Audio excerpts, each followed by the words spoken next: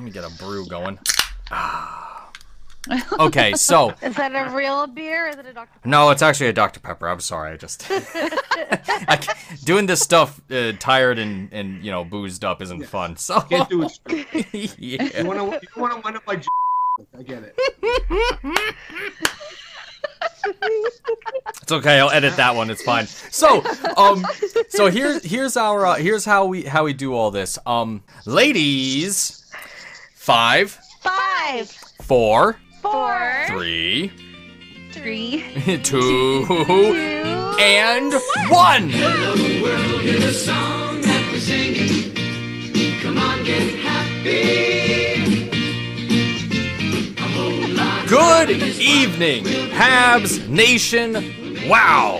Who would have thought that our winning streak would come? Wait, is this the second week of the new decade? It's actually the third week-ish of the new decade. Either way, we're coming at you after the 2-0 shutout win by Le Canadien de Montréal over the much-beloved Calgary Flames. Just ask Zach Cassian about that one.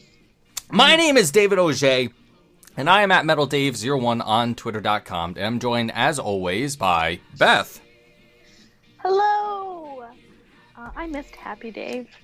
And I'm at HIVRHUIT on Twitter. I cannot lose this pen again. And Veronica. Yeah, I'm at CHILE_Pepper on Twitter. And we are the Happy Hour at Happy Hour on Twitter.com. Thank you for joining us. And we also have one other person on the line with us currently. He is the senior writer for the fourth period for the LA area. You can hear him on SiriusXM's The Hot Stove on Saturday mornings from 11 a.m. to 1 p.m. He is also the co-creator of Kings of the Pod at Kings of the Pod on Twitter and an NHL reporter just to boot. For all things LA, he is the go-to man for everything Los Angeles. Welcome to the Happy Hour, Dennis Bernstein. How are you doing, sir? I'm doing great. It's a pleasure to be with you guys. I can already tell this is going to be a lot of fun. So let's do it. Absolutely. And thank you for joining us on such a short notice. I don't know, Veronica, when did we get in touch with poor Mr. Bernstein here? About a week or so ago. Yes, super short notice. No. I love Montreal. I love the fans. It's a privilege. I'm happy to talk Habs anytime. Great. Oh no, we're absolutely thrilled. When was the last time you were in Montreal? The beginning of last season. I think the Kings opened up last season in Montreal. So I was there for the opening night. I would have come this year, but that was the same time that the Global Series was going on in Stockholm. So instead of watching Adrian Kempe not score goals in Montreal, I decided to go to Tampa and Ottawa play in Stockholm. So no kidding. Stockholm. But I will be in town for the NHL draft, 100%. Oh, that would be super exciting. Awesome. That's going to be quite a weekend. Holy cow. Well, that just throws me off the tracks. Would you please tell us how hockey is in Stockholm, since you had the feet on the ground there? To walk us through the experience. It's fantastic. Actually, it's my fourth Global Series. I've done it 3 times in Stockholm, and there's nothing to do with the good-looking people there, nothing at all. And nothing at all. In Helsinki.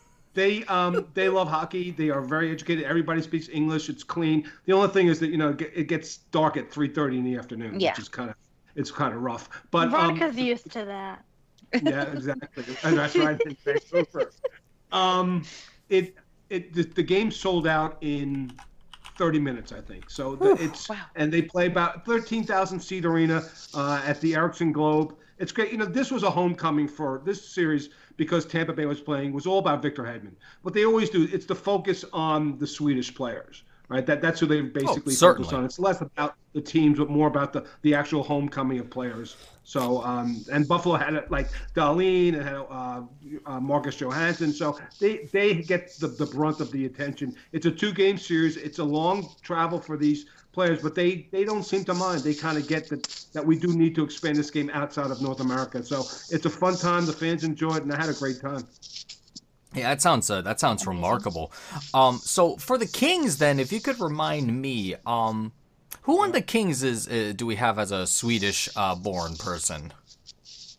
They don't have any Swedes. I was gonna say, I was racking my brain there for a second. No Finnish players as well. I do more than because first of all, I'm on the air in Montreal every week with Chris Nyland on TSN 90, and doing this hot stove stuff, I got to cover the NHL. So the fact that it was like I'll go to the All-Star game, I'm always the Cup final, and usually the first game and the last. So while I'm known for my King stuff, I have to be educated on the rest of the league because of my hosting duties on SiriusXM, and I have Montreal radio, and I was on in Winnipeg this morning, and then just finished up with Fan 590 in Toronto. So I really got to know a lot about the league. So it's not just about the Kings. Super. All right. Sounds good to me. So since we have ourselves, go ahead. Sorry. No, go ahead. Dennis. Yes. There was another time that you were in Montreal last season, and I remember because I reached out to you because you were there with Dave Pagnotta. Yeah. And you were there. It was a pitch. I think that you were there for 2 games, but one of them was against the Penguins. Yeah, that's correct. Right. Yeah. Yes. Yes. Oh, but you know what it was? They were because I think the Habs opened up on Thursday night, and then we stayed on Saturday because what happened was the Kings wound up going to Ottawa. So do we want to get up at 4:00 in the morning, drive to Ottawa for a 2:00 game and watch the Ottawa Senators play, or do we want to watch Sid Crosby and the Habs play on Saturday night? Yes. And stay another night in Montreal. So yeah, we were there for the first 2 games of the season. That's right, Veronica. And then Montreal beat the Penguins. Yes. And I remember that in the first intermission, you were on with the guys from TSN 690. Correct. Do you remember this? No, you don't remember this. I'll refresh your memory. You mentioned something about how at the time, the Penguins were winning the game, and you mentioned how Montreal is playing a really good game and everything, but they just don't have the talent. And I remember that the Habs ended up winning. And when I reached out to you afterwards, and I said, you were talking about the talent, but did you count for the character? No. Hey, well, the team needs character right now, don't they? They have 4 forwards missing. Yeah, so it's challenging right now for this team. You have a lot of offense out of the lineup. You had to go and get Ilya Kovalchuk, who I always thought would be a really nice fit there. The fans love him, and he didn't want his final days in the NHL to wind up what happened in Los Angeles. He needed to prove himself. He's been great, but yeah, sometimes it is about character, Veronica. I agree, and believe me, if I had $1 for every wrong prediction, I'd be driving around the course, right? So it's not about. I hate predicting things like I predicted Buffalo to be the worst team in the league this year. Obviously, Detroit is. So it's about. It's about informing people, but I look at myself, I'm not the greatest writer in the world. I look at myself more like an entertainer. I have fun doing it. I don't take myself too seriously like some media people do. And I just try to go with it. And the sport is because of the fans like you in Montreal.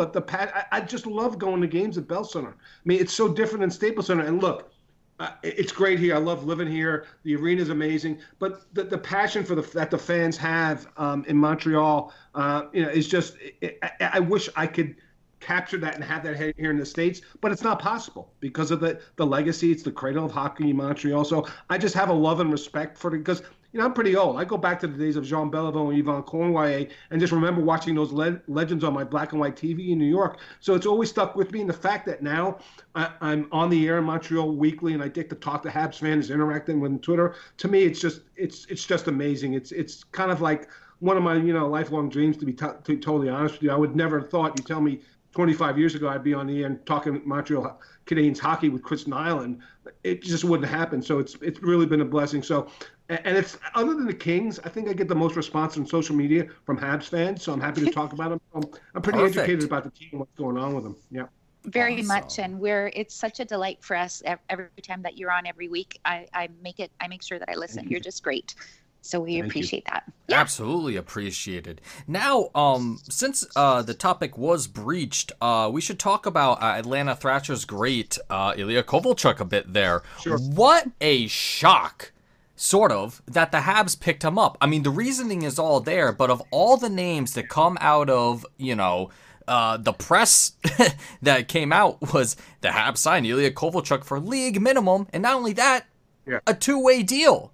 And this is after the fact that once all the fallout from LA occurred and Kovalchuk's, not playing for 2 weeks, he had mentioned, I believe, that, well, if I want to go to a team, I want to go to a contender. Now, the Habs, that's an interesting term to put on the Habs currently. We know we had the 8-game losing streak in November. We just ended the 8-game losing streak now. The first, I might add, in the century and 10 years of Habs history. I did the math, ever. But regardless of all of that stuff, Kovalchuk decided to come here. Bergevin decided to give Kovalchuk a chance. And wow, is Kovalchuk gets slotted right into the top line with Galley out. Galley comes back. He goes down to the second line. He is giving responsibility on the power play and I don't know so much on the penalty kill, actually. But regardless, they're relying on him heavily for things. And Kovalchuk, I didn't think he would have that much gas left in the tank, but here he is. He's looking great out there. Yeah, well, Dave, a couple of things. So, he wanted to play for a contender. And when he came back originally and he signed that 3-year deal, that was it. It was Dallas, it was Boston, it was L.A., it just didn't work here. Primarily, some of it was his fault because he is a one-way player. He's not a defensive player, right? But you know that when you signed up to get him, you weren't worried about his Corsi or back checking. It was to help a team that struggled in offense, that had gotten knocked out of the playoffs by Vegas, and I think scored 2 goals in 4 games, right? So on theory, it made sense. Right, it didn't work here primarily because when you look at the Kings' depth chart behind Andrei Kopitar, they have nothing behind them at center. So Kovalchuk never really had the facilitator that he needed to be effective on this team. They didn't want to play him on the power play because they liked the way Adrian Kempe would give them zone possession and get into the zone with his zone entry. So he was just not a fit here. Did I not think he had the skill? No, because he still had his one-timer. He still had a passion for the game. And for people that said he was a washed-up bum, Dave, I saw him practice hard. I know when they sat him out in November and he didn't play the last 12 or 15 games, he was in the press box every night. I talked to the players. Everybody loved him. He's a gym rat. He works out. He's in great shape. He's a really good teammate. So he needed another shot. And the first go around, the story goes, is that Bergevin was not interested in him. But when all these injuries hit, he was their best option. It didn't cost them anything. And I agree with the two. So Ilya was going to come no matter what. He needed a team to just give him the contract and say, here's the contract. He'll sign it. He wanted to prove himself.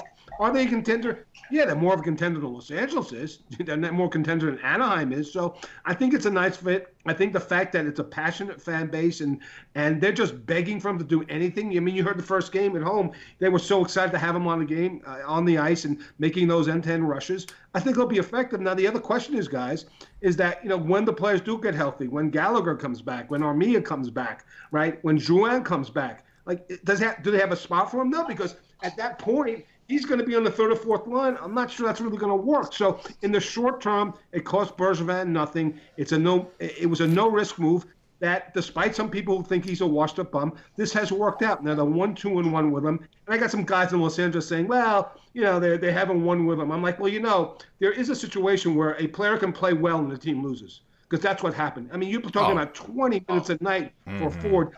He's everything they needed at this point in time, and he's been productive. I'm not sure it's going to last that long, like I said, with the injured players come back, but you should enjoy this player who has almost 500 career goals and just enjoy the passion and the vigor they plays for. And look, you guys saw when he scored that overtime goal in Ottawa, he was thrilled, but I think his teammates were more thrilled for him. So you can see how much he's loved there. So you can see that he's a really good guy in the room, and just hopefully he can help this team in the short term until they get on the mend when they have a full team.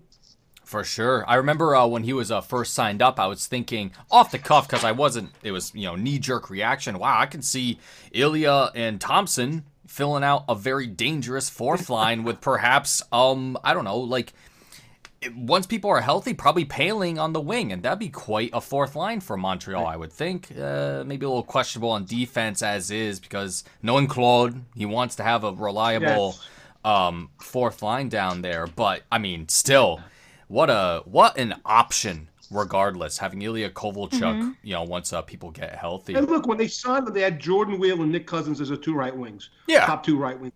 It's a no-brainer. To be honest with you, if it works out in the short term, they win some games, he produces for them, that's fine. And then what happens when the guys get healthy? Whatever. I mean, he's on a 2-way deal. It cost him nothing, so you got to take it day by day with Ilya Kovalchuk and with respect to what his standing will be with the Habs. For sure. Yeah, we'll just have to see because I believe it's anticipated after the All-Star break because the Habs have their bye week next week. Right. Let's see. After then, we should be expecting, quote unquote, Drouin and Byron to be coming back, and those are two huge pieces when it comes to the Habs. Armia and Gallagher too. Yeah. Oh, yeah. Of course. And one of the things that we mentioned was that what was it there? So the Habs had their slumps and whatnot, especially when Drouin and Byron went down in November. And a lot of people were saying, the defense is bad, the defense core, we need that strong left D. But man, when you take into consideration Drouin playing the way that he was before he was injured, he was playing a 200-foot game, easy. Armia is the same way. Once you lose, and Byron, put all three of those players out with their huge back checks, the defense has to almost work like double time, it seems. So once they're back, you can expect like a more complete system out of the team. And to be honest with you guys, the defense has been, Shea Weber's had a great season. Ben Chariot, found Ben Chariot. Like, what a fun. I love Fleury. Cale Fleury is going to be a really good player. Kulak's been okay. Marco Scandella is going to help. So it's not been about the defense. Carey, look, here's the thing. If you're going to stay in contention until those players come back, Carey Price got to be Carey Price. He can't be the 898 save percentage Carey Price. Can't do it. Garrett carried the team. And I'll be honest with you. Look, the fact that Ryan Poehling actually scored a goal tonight, you have to be happy about that. But look, and I've said this on Montreal radio before. Right, we can talk about the defense. We can talk about the wingers coming back. Right, until Marc Bergevin goes out and gets a number one center, this is always going to be a struggle. We're always going to be talking about, are the Cabs going to make the playoffs or not? No matter how good Carey Price is, no matter how great way Shea Weber is, until he figures that out, how to do it. And I know he tried with Sebastian Aho, guys, but when you look at this team and you look, even when they're healthy, when you do match them up in the middle against contending teams, they're not the better team in the middle, and that's the issue. So you can talk about Jesperi Kotkaniemi, you can talk about Poehling, you can talk about Nick Suzuki. And Phil Danault's a solid guy. He's not a number one center. And the thing about it is, when you talk about Bergevin as a general manager, if you look at all his trades, he's basically won every single trade he's made, right? But until that one center comes to Montreal, and I don't know how he does it, but he's got to do it. But we're going to have this conversation in February, March, because you know what? You have 8-game losing streaks because you don't have Andrei Kopitar or Mark Scheifele or Nick Backstrom on your team. That's why you don't have that one horse or John Tavares that you can plug in there for 20 and 21 minutes who can carry the team. That's the challenge with this team, and that's why I think there's a certain sense of frustration from Hat fans is that we're always having the same conversation. Are they good enough? Well, they might be good enough. If Carey gets hot and the Wings score and Drouin comes back, maybe we can make the postseason, right? Because pound for pound, they don't compare with Boston or Tampa Bay or Washington. And until that number one center comes to town, it's going to be a struggle. They're going to be a bubble team. And the problem with that is, guys, and you know this, they had one number 3 draft choice. And look, I would have picked Brady Tkachuk, but that's after the fact. You got to be bad for a couple of seasons to get the top draft choices, right? To get the 1 or 2nd overall, whatever. It happened in Toronto when they got Austin Matthews and Mitchell Marner.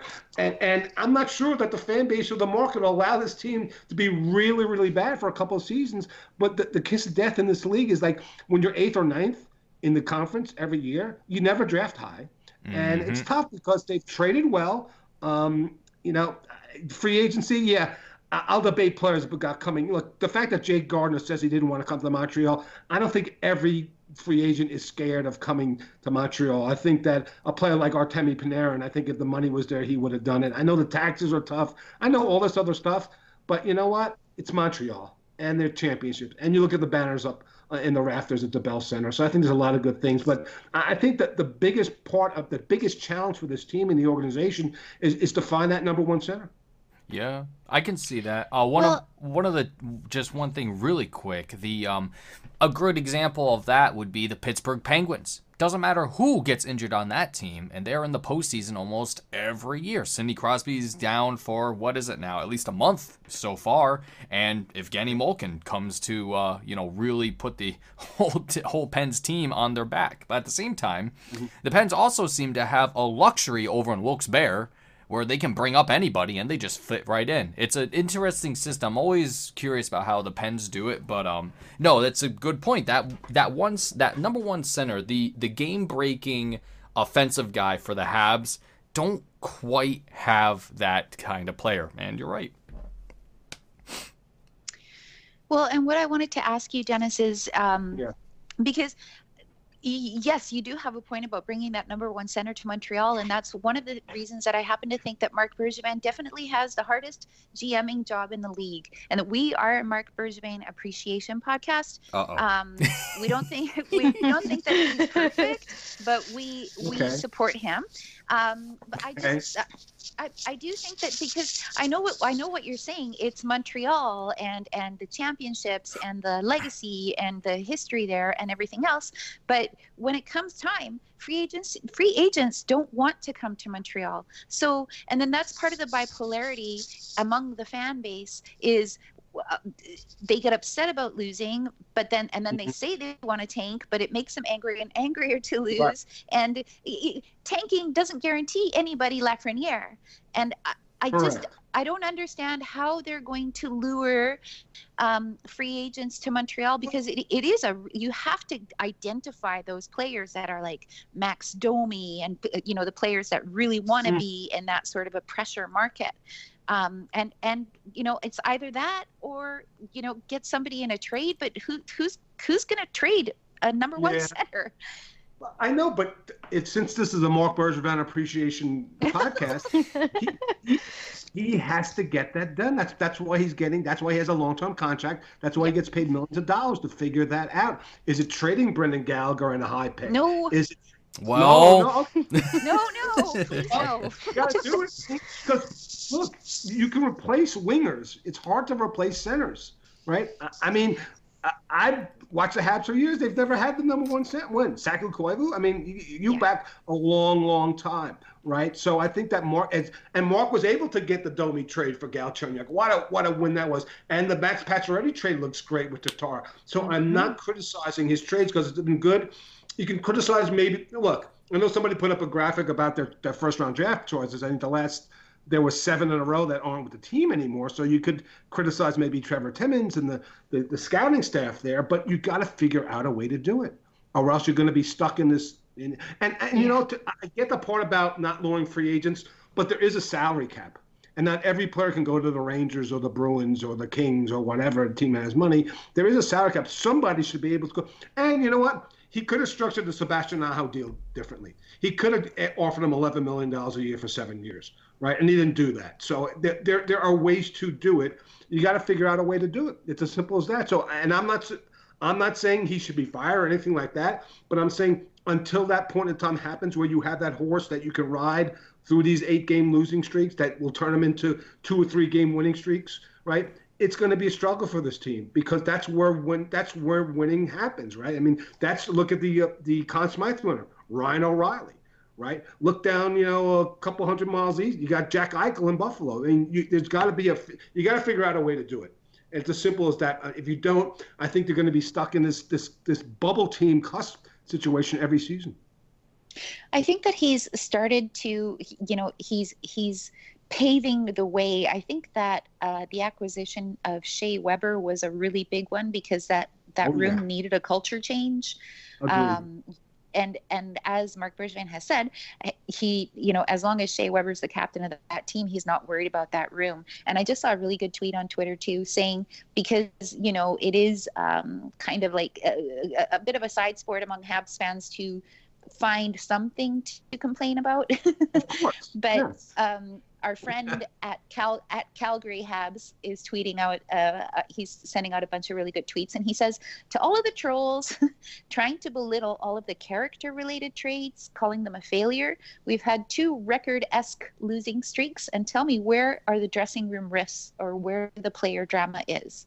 Exactly. So that's a start, I think. And now people want to trade Shea Weber too, in their desperation to somehow make the playoffs one more time. But I think that's the last move Bergevin would ever make. No, and look, a couple of things. Like this pursuit of a number 1 center, it's not going to happen this summer. You know why? Well, the draft's in Montreal.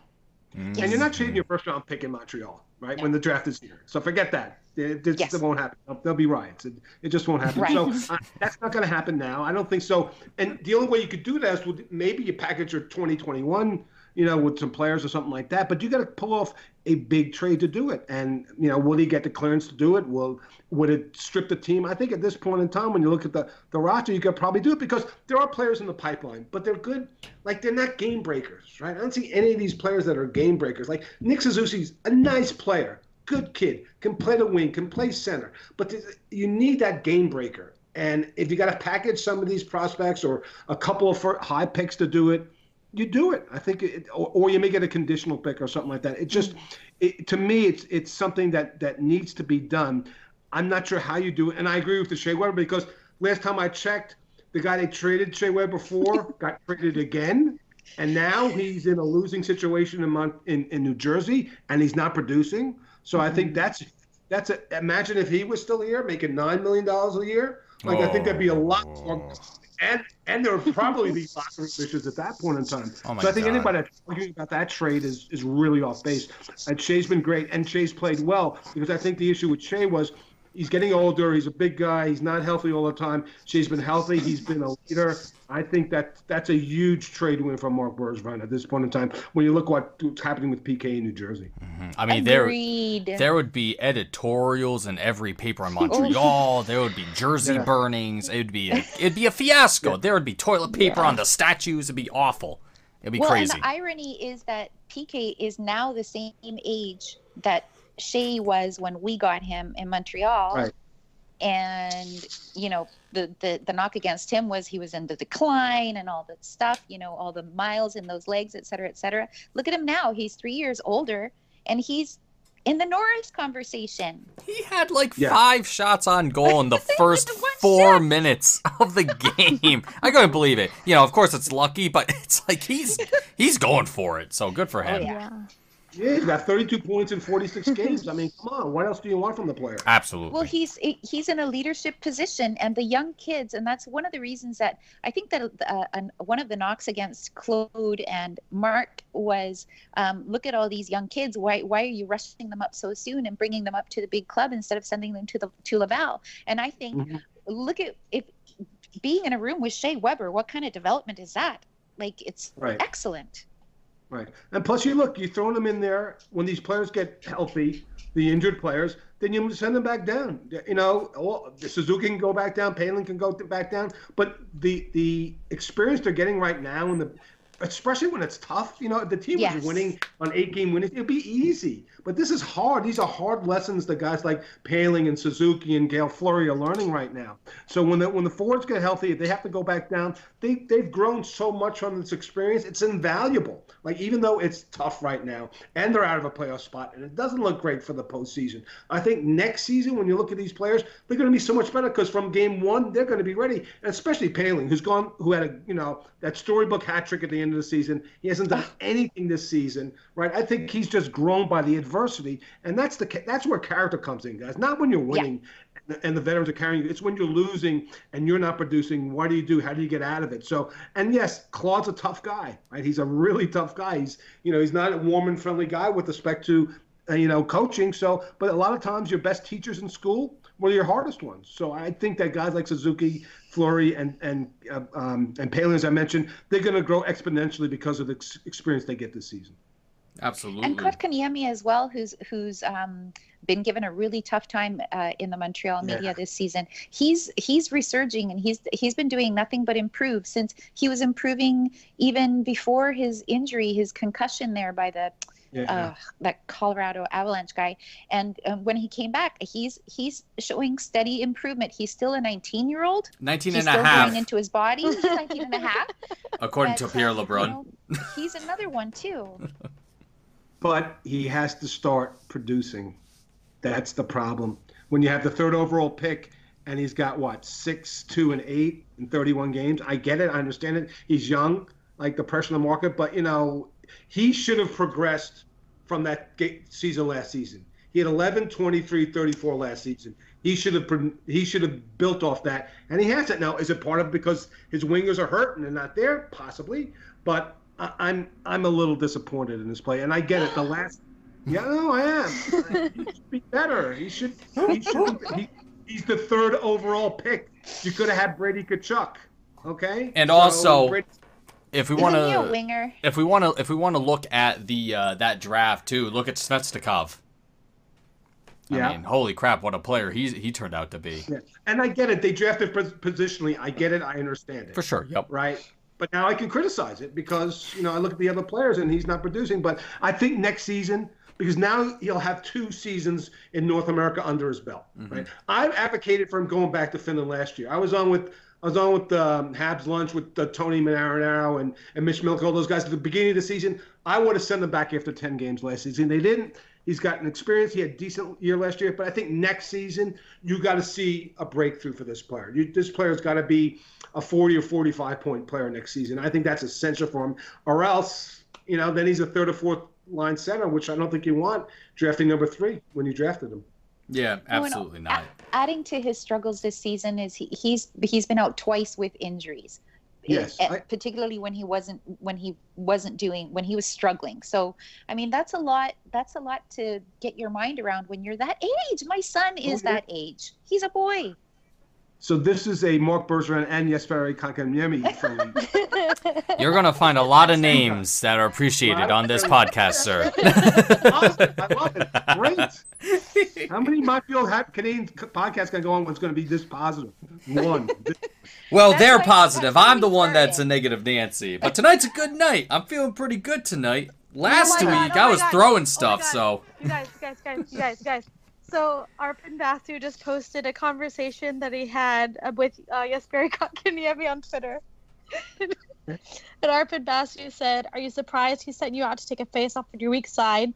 That's in reference to Ryan Paling's goal. And KK said, "I don't have a weak side."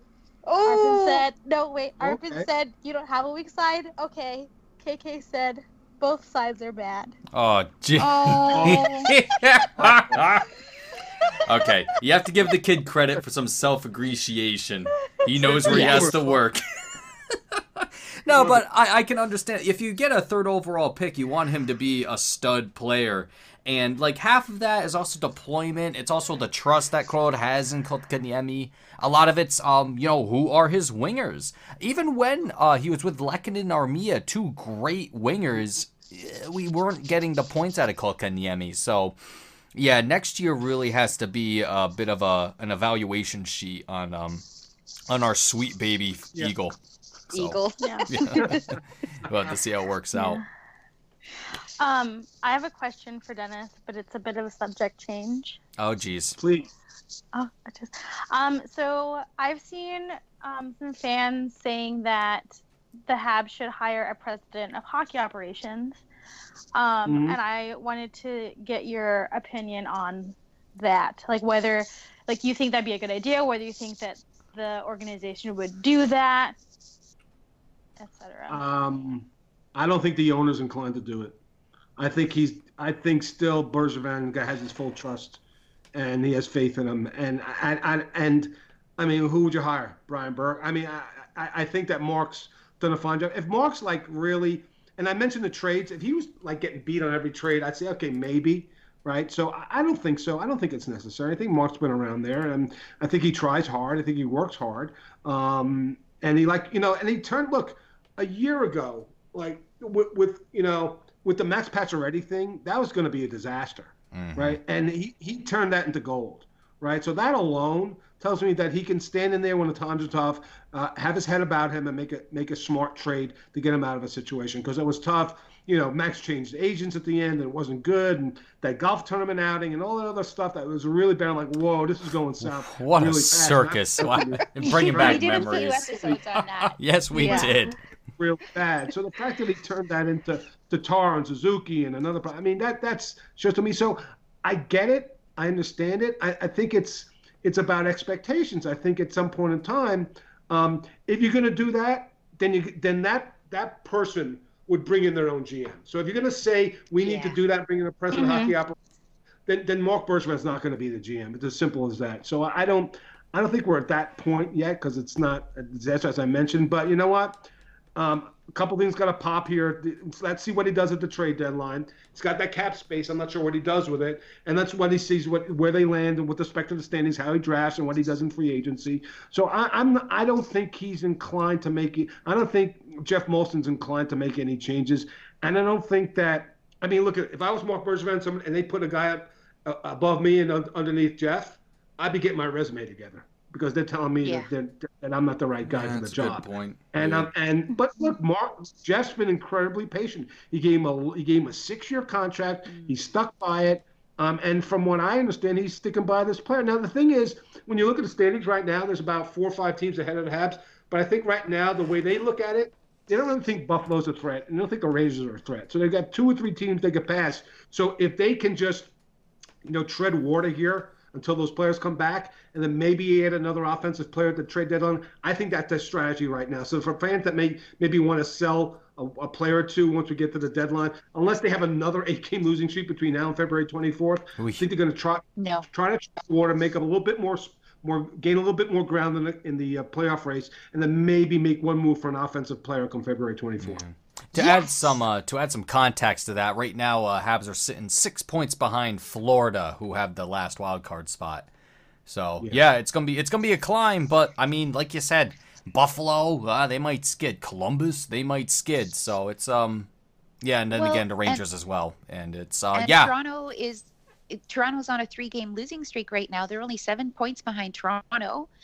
Toronto, I think, has a game in hand, but look at the injury they have now. Oh, and no. what are they going to do? They have no money. Oh, what are they going to do? Oh, gosh. So terrible. Well, I mean, that's another thing that, that nobody had considered when at the turn of the decade, everybody decided that the Habs were over. Everybody was nailing the nails in their coffin. But now look at what's happening. So that's another interesting wrinkle. I think it's like you got to win the in-division games. The 4-point games in the division, you basically got to win all of them at this point in time up until the trade deadline. And they still have a bunch of home games ahead of them. But I think by the middle of next month, because there's a stretch after the All-Star break where they have like that 2 weeks where they have a lot of home games, they're going to have to win most of them. And at that point in time, so that might be a signal by the time we get to like February 15th, 9 days out from the trade deadline. If they've lost the majority of those games, it may flip, and they may have to start selling some players. But I think at this point in time, they think that they can make up ground on a couple of teams by just treading water. And like I said, then they might look at exploring adding another offensive player come the deadline. Yep. Mm-hmm. Yeah. I'm down. That's the plan. Okay, we'll have to hear that. So let's see. I wanted to ask something else. So with you being an LA guy, in the beat there, on top of everything else that goes along with the NHL, how much can you glean from what went on with the Kings and Ilya Kovalchuk? Like, why did that fall apart like it did? Why did it fall apart like it did? Okay, a couple of things. It's not just the team's fault. Here's the problem with Ilya. And I think if you watch the game, you'll see that. Ilya is such a freelancer. He's like a rover in football. He's all over the place. He's not the guy. And look, and part of the issue was the Kings had a new coach, Todd McClellan, who I love, who's amazing, who's a great guy. I think he's the right guy in the right place. He's trying to put structure in a team. And Kovalchuk is an unstructured player. He's not the guy that goes up and down the wing like Jordan Weal or Nick Cousins. He's all over the ice. And I've talked to Kopitar about this, who I'm pretty close with. He said, then, like, it's hard to anticipate where Ilya is on the ice or when you're playing with him. He's such a freelancer, and it just didn't work. And if you couldn't play with Kovalchuk, if you couldn't play with Kopitar and didn't work chemistry-wise, there was no other center. They had Michael Amadio, Adrian Kempe, an older Jeff Carter, Blake Lizotte. They didn't have the player, the center that he needed to facilitate getting shots and opportunities. If you watch Ilya, and the great thing about his game is he's a great passer. If you watch him on the my play, God, his passes are amazing. He still has that skill. So why it didn't work? Well, the team isn't any good, right? They have 40 points in 47 games. They want to get younger players in the line. And remember, let's go back to when they signed him. I think that's the whole genesis of it.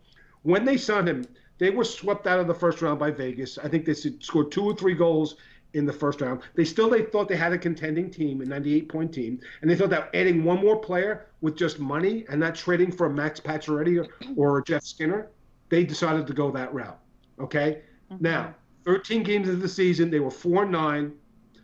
John Stevens got fired. They put a coach in who was inept in Willie Desjardins, and the thing fell apart.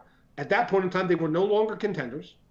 There wasn't really a use for it. It didn't fit in. The coach didn't know what he was doing. You bring in a new coach who is structured and who was trying to put in structure, and you have an unstructured player, and the team is losing again. So they made a decision not to play him anymore. And he missed 12 or 13 games because they wanted guys like, like Austin Wagner, Adrian Kempe, and Blake Lizotte to play. So the choice was to go to youth. And they just tried to make a trade for him. Nobody wanted him because of his price tag, and the Kings are on the hook for his $6.25 million cap hit next season. So certainly nobody wanted him then. It was a cap recapture situation. It was a plus 35 contract. So I think it was just on paper, the theory in year one made sense. It just didn't work. And they tried to cut their losses, try to make a trade. And so now he's on a minimum deal with Montreal. So I don't think the thing about it is, he can still play in this league. He can still be competitive. He's a great teammate. He's not a cancer in the room. He will not be disruptive in this room for Claude. He will be a good teammate. He'll do as he's told. You just have to find the right combination of players to play with him, and he can still be effective, I believe. Now, I don't even know if he's going to end the season in Montreal because we've mentioned that before about the injuries and the wingers coming back. There may not be a spot for him, but I just think it was, in theory, it sounded good. Plus, I'll be honest with you, the Ilya who left 5 seasons ago, he missed 5. He was away for 5 seasons. It's a different league. He's a different player. Right? You need certain things that the Kings couldn't support him, and they weren't a good team. Like you can't have that type of one-way player on a bad team, especially a bad defensive team, because then he looks like he's a bad defensive player when it's about structure and the goaltending wasn't good. So I don't think there was anything. It wasn't anything. It wasn't lack of effort. He's not a defensive player. But you know what? And I think Dan Robertson said it the other day on the broadcast. I don't care. Yeah, exactly. I don't care if one of my 23 guys doesn't come back on every shift and play defense. If one guy wants to go up the ice all the time and just try to go score, I'll live with that if the rest of my team is good.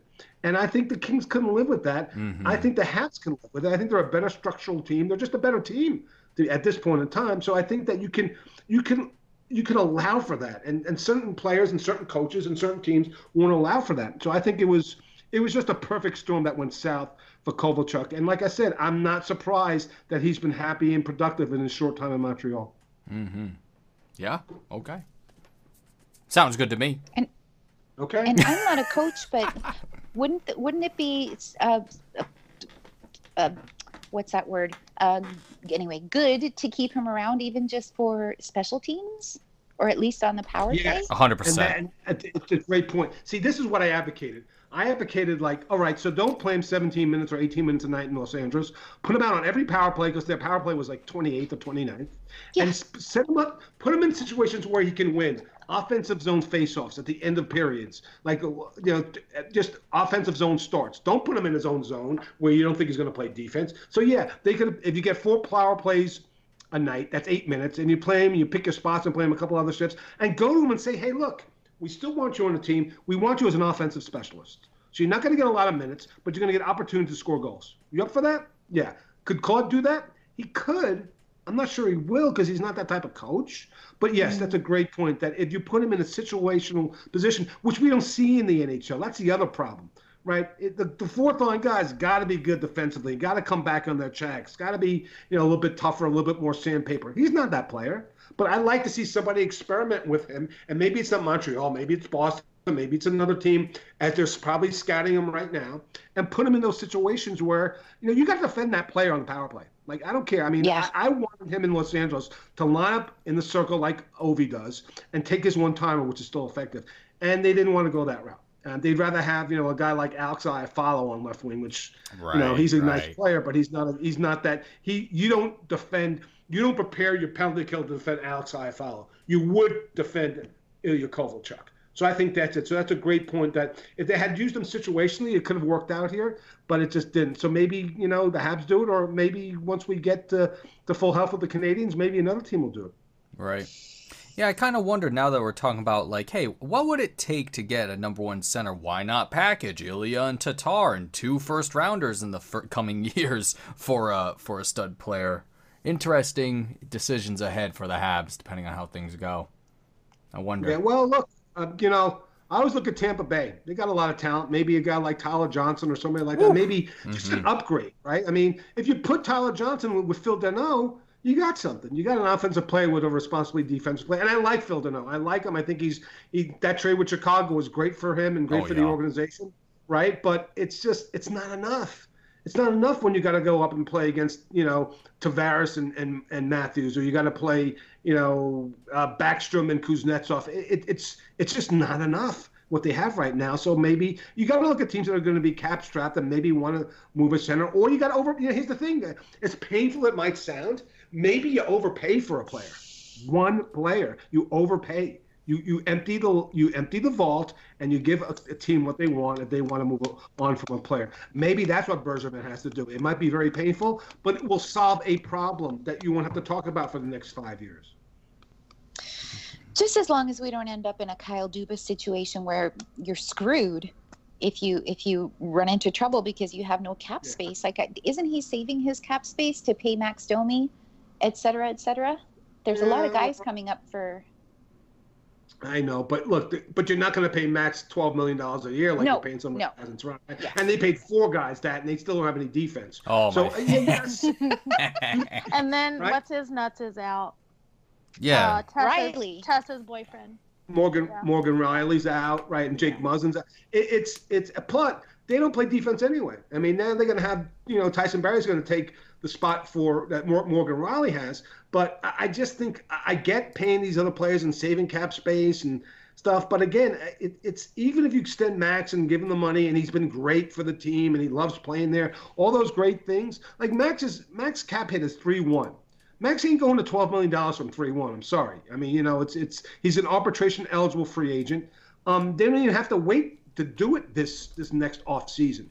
Right. And you just, like I said, you got to figure it out. But I think you're in the situation right now where it's been so long, and he tried with the Sebastian Aho offer sheet. It didn't work. I don't think it'll work on the offer sheet. I think you just got to empty the vault, overpay for a center, and then you can go on and fix the rest of the team and fix the holes that you created by trading. Because you know what? You're bringing that in, you can create other holes in the organization. But I think at this point that you really have to do it if you're going to be competitive and think you're going to contend with this team during the prime years, and they're still prime years of Shane and Carey. Yeah. Definitely. Yeah.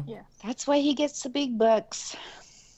Yeah, as soon as somebody said overpaid, I'm like, oh, God, I don't know if this is going to turn into a price situation or not. With the way not overpaid from that, maybe not that, like from the money standpoint, but from an asset standpoint, like you mentioned. Maybe 2 first-round picks, right? Maybe it's packaging a first and a second and a player, right, to do that, to a team that's strapped for for cap space and stuff like that. So I don't think it's necessarily going out and paying, because I don't think there's the player out there right now. If you look at the rentals, right, there's 3 rentals, basically, right? Junkie, Briel, Pajot, Chris Kreider, and Tyler Toffoli.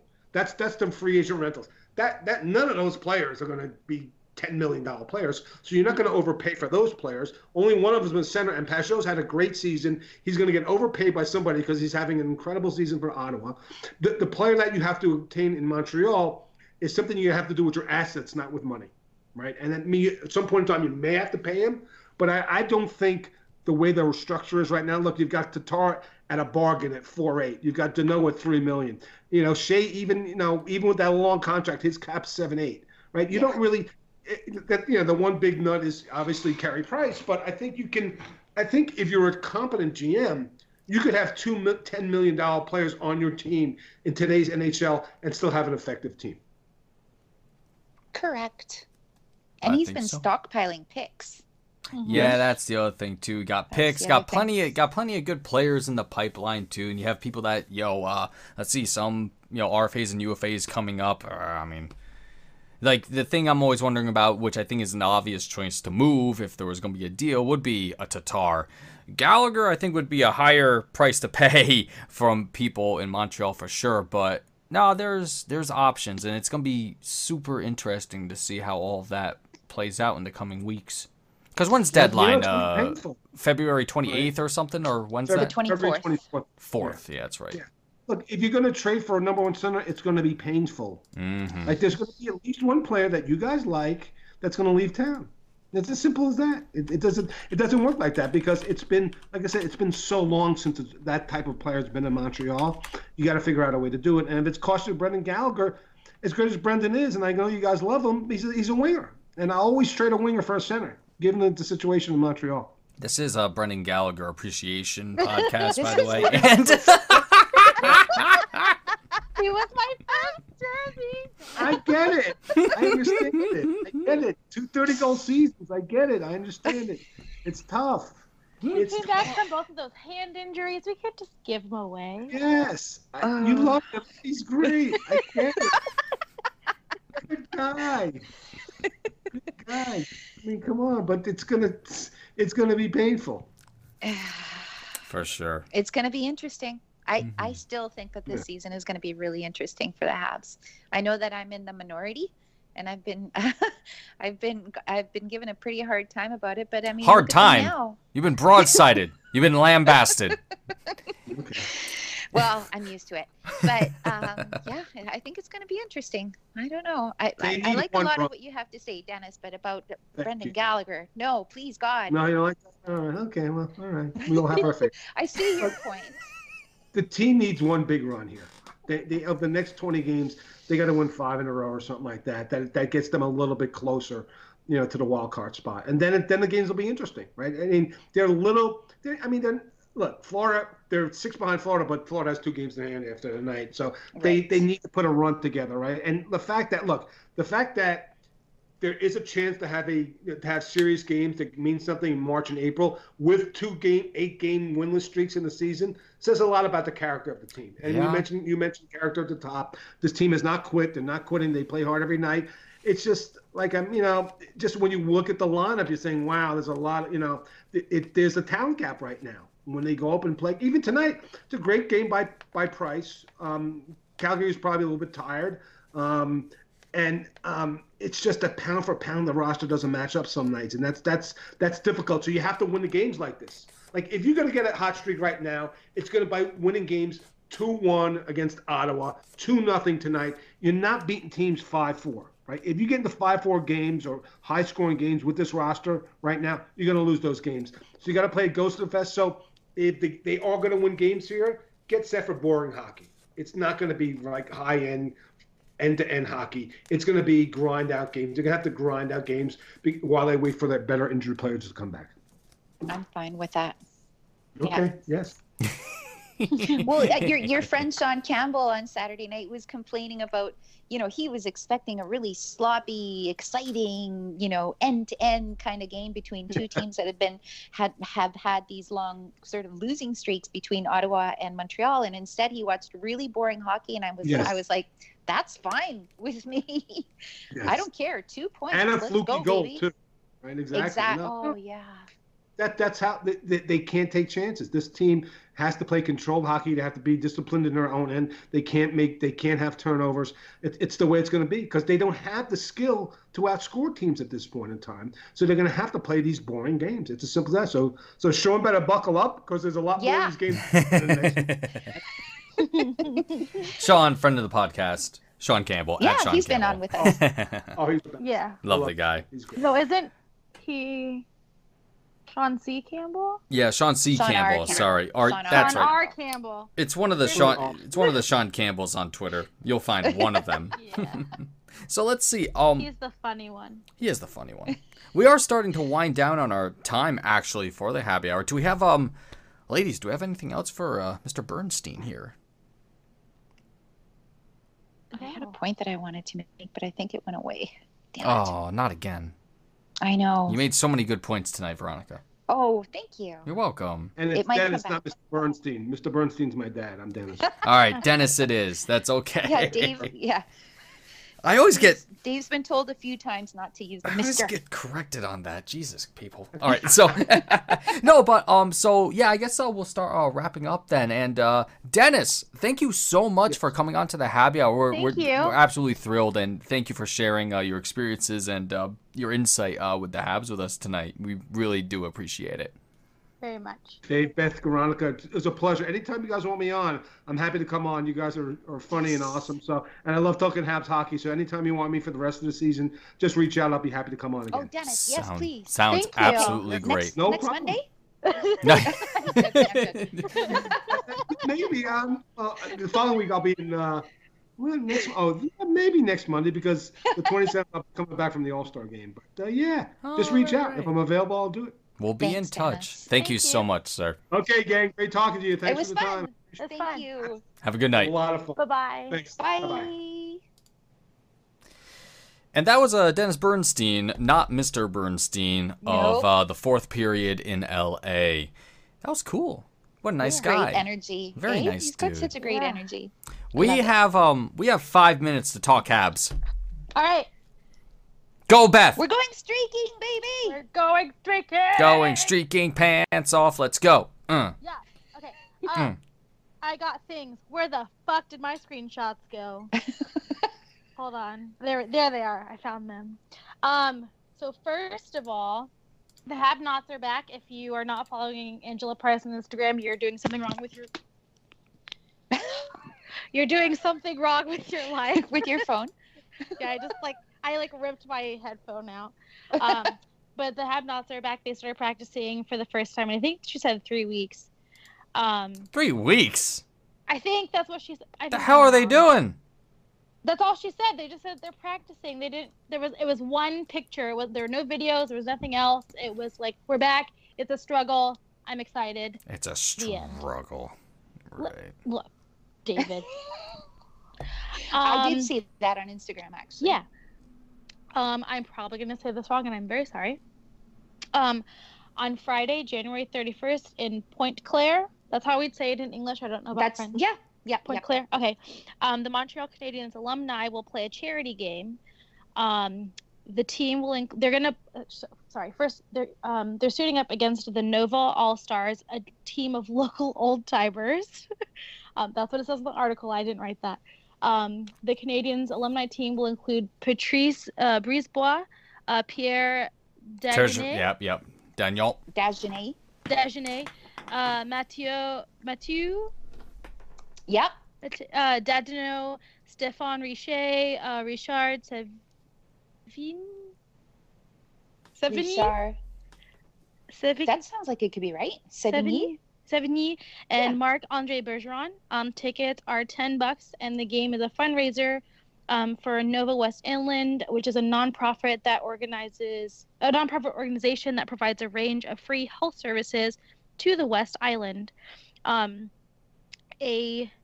official jersey signed by all the legends will be auctioned off, along with a raffle draw for prizes, including Habs tickets.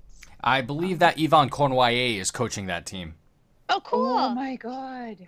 Yeah, so like $10. I think Yes, it's $10 yes. Canadian, so that's really cheap. Yeah, so it's you can follow the let's see what the Twitter account is. It's Ancien the Canadien, and it is actually the same people that put together the fantasy camp that I went to. So at Ancien CHC, so it's ANCIENSCHC on Twitter. And you can follow them along with all the information on what the alumni are doing, and they always have a different team with whoever is available. And it's actually Steve Shutt that's coaching that particular one. Cool. But Yvon Cornwallier is a regular there. Guy Lafleur, when he's healthy, is also a regular with the group. It's a very cool organization. Yeah. I found a cool little thing about Max Domi talking about Ilya Kovalchuk. He says that Ilya is one of the most positive guys in the room. And he remembers always wanting to acquire Kovalchuk as a free agent on his team in the NHL video game, and said that having him on the team was like having a built-in glitch. If Kovalchuk got the puck, it was basically an automatic goal. And I thought that was really cool. There was more. I think the article was from. Crap. I don't remember. I'm sorry. It might have been thehabs.com. It might have been. I go on something Google about and that I look today. at the news section and I read from there. But there was a lot. He said a lot of things, and they were all good about Ilya Kovalchuk. And then the last thing that I have is Charles Hudon has been invited to the AHL All-Star Game in Ontario, California. Yes. Because he's been playing on fire, Yes. of course, for Laval. Yes. He scored 15 goals in 24 games, 7th in the league. And everybody ahead of him has played more games than he has this season. He also has 2 assists. He might not go because he's been playing through a lower body injury that he's been battling with, which has had him seen on crutches and things like that. So there's still no word on whether or not he'll accept the invitation, but he has been invited to go. And for those people who don't remember or who are new, because we have new people, in 2015, Hudon was the co-winner of the AHL All-Star MVP award with 3 goals and an assist in the final game, or in the game. Sorry. But yeah, that's all the Nice. Habs news that I have. Now, for Habs news, everything was terrible up until this weekend. For sure. A loss against the Jets, a loss against the Red Wings, a loss against the Oilers, and then, the first win of 2020 to usher in the new decade came from a game winner from who else? Who? None other than Ilya Kovalchuk in overtime against Ottawa to get the team back into the win column. And then today, of course, the shutout against the Flames. And here we are. We have 3 more games this week until the bye week. That includes the Blackhawks and the Flyers in a back-to-back, home and away. And then the Golden Knights are visiting this weekend. And that's it. And just to dovetail a little bit on what you were just talking about Ilya Kovalchuk's game winner on Saturday, and then what Dennis was saying, like what he said about him not being a cancer in the locker room. Oh, because yeah. that Just was look at the some guy. bullshit that was going around. But when you saw him score, first of all, he has a very nice face. Yes. Super nice face. Yeah, that scores a lot of points for me. When I look at him, I don't mistrust him. He's got a nice face. Yeah. But his teammates were so happy for him. And he was happy. And he was happy, and he was batting away like high fives and going in for the full hug. He almost Like, it killed was so- Suzuki. Yeah. He took him out in the middle of the ice.